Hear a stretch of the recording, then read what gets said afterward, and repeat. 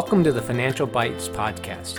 I'm here to share news and numbers important to social media creators, influencers, entrepreneurs, business owners, and anyone else. And I do this in bite-sized podcasts.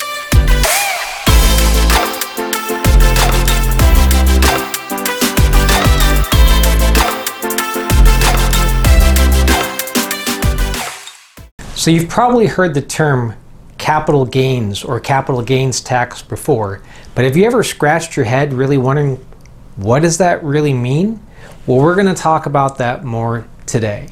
Hi, my name is Chris Passmore and I'm your social media CPA. So capital gains tax, what is that and how is it different from the ordinary income tax that we all pay every year in April? Well, capital gains tax is a very specific tax at a very specific rate assigned to the sale of property. You compare that to what you normally think of with your income taxes in April. That's the amount of tax you pay on the wages you've earned at your company or your business or your employer. A capital gains tax is an amount of tax that you will have to pay when you sell an asset, most commonly real estate. But it can be related to any asset. You can have a capital gains tax due when you sell a car, when you sell a motorcycle, or your primary residence, your home, or even an investment property. So that's the point. A capital gains tax is this related to the sale of an asset that you owned, often at a higher amount than you paid for. So let's get back to that car example. If you buy a classic car and it costs $50,000 and that becomes more valuable 4 years down the road and you sell it for an additional $50,000, that amount that has appreciated will have a tax amount due when you sell that asset.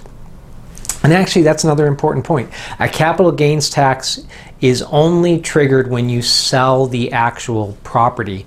You don't have to pay a capital gains tax as the value goes up, but you still own it. It is only due when you sell the asset and you earn the money from the person who bought it from you. So there are two general buckets for capital gains. There is short-term capital gains and long-term capital gains. So what's the difference? So it all comes down to how long you have held that asset. Back to the example of the car.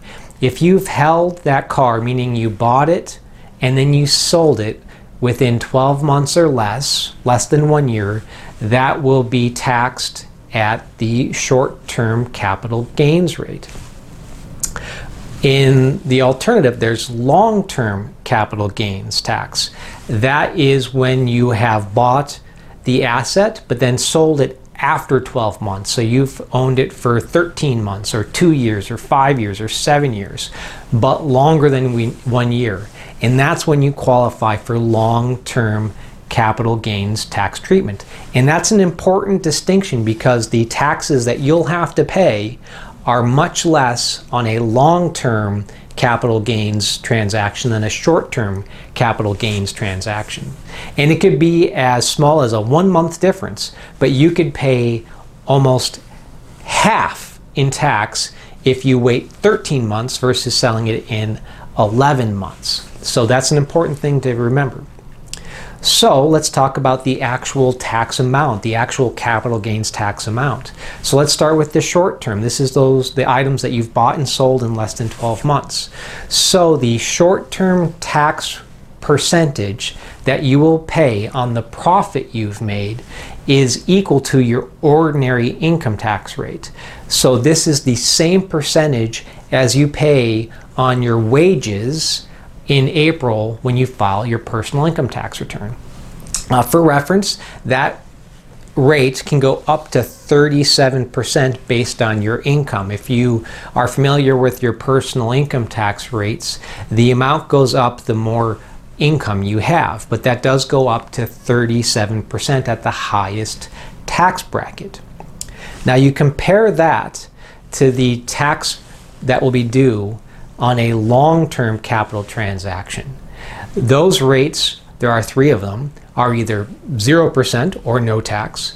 You have 15% or 20%. You can see those are much less than your up to 37% under your ordinary rates.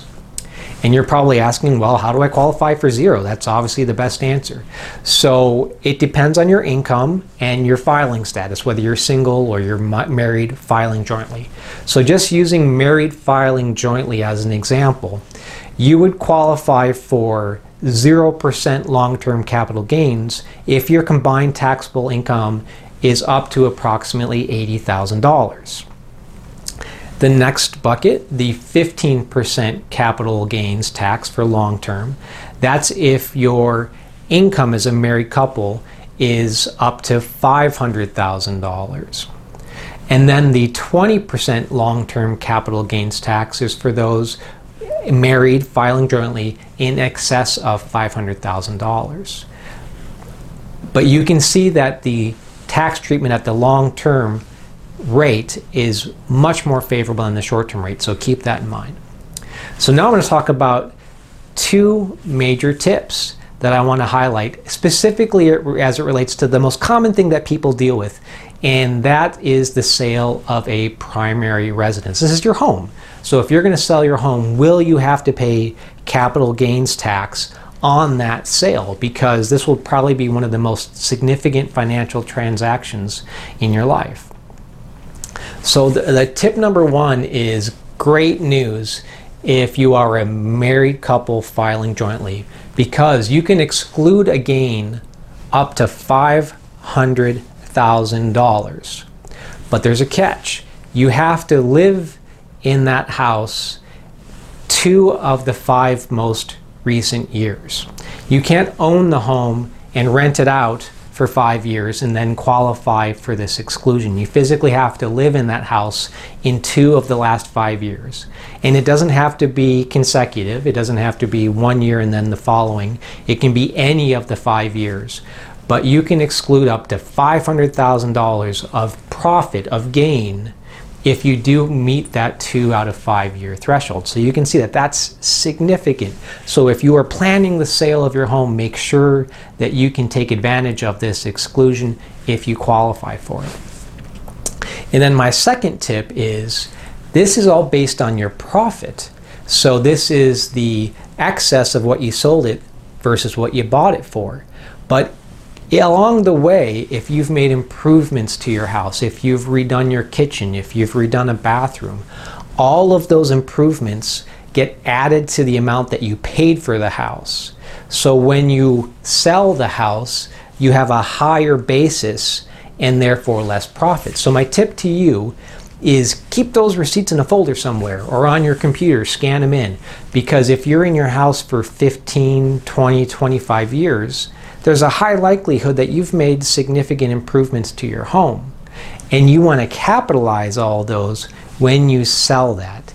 And we all know 15 years down the road, you can't remember how much you spent on your kitchen, on your bathroom. But if you have a folder somewhere in a desk drawer or a folder on your computer keeping track of all those improvements, you can rely upon those when you sell your house and again, minimize those capital gains that are due upon sale.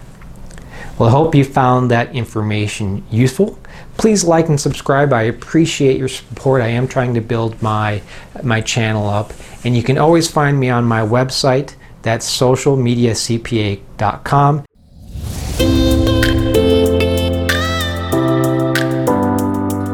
I hope you enjoyed that episode of the Financial Bites podcast.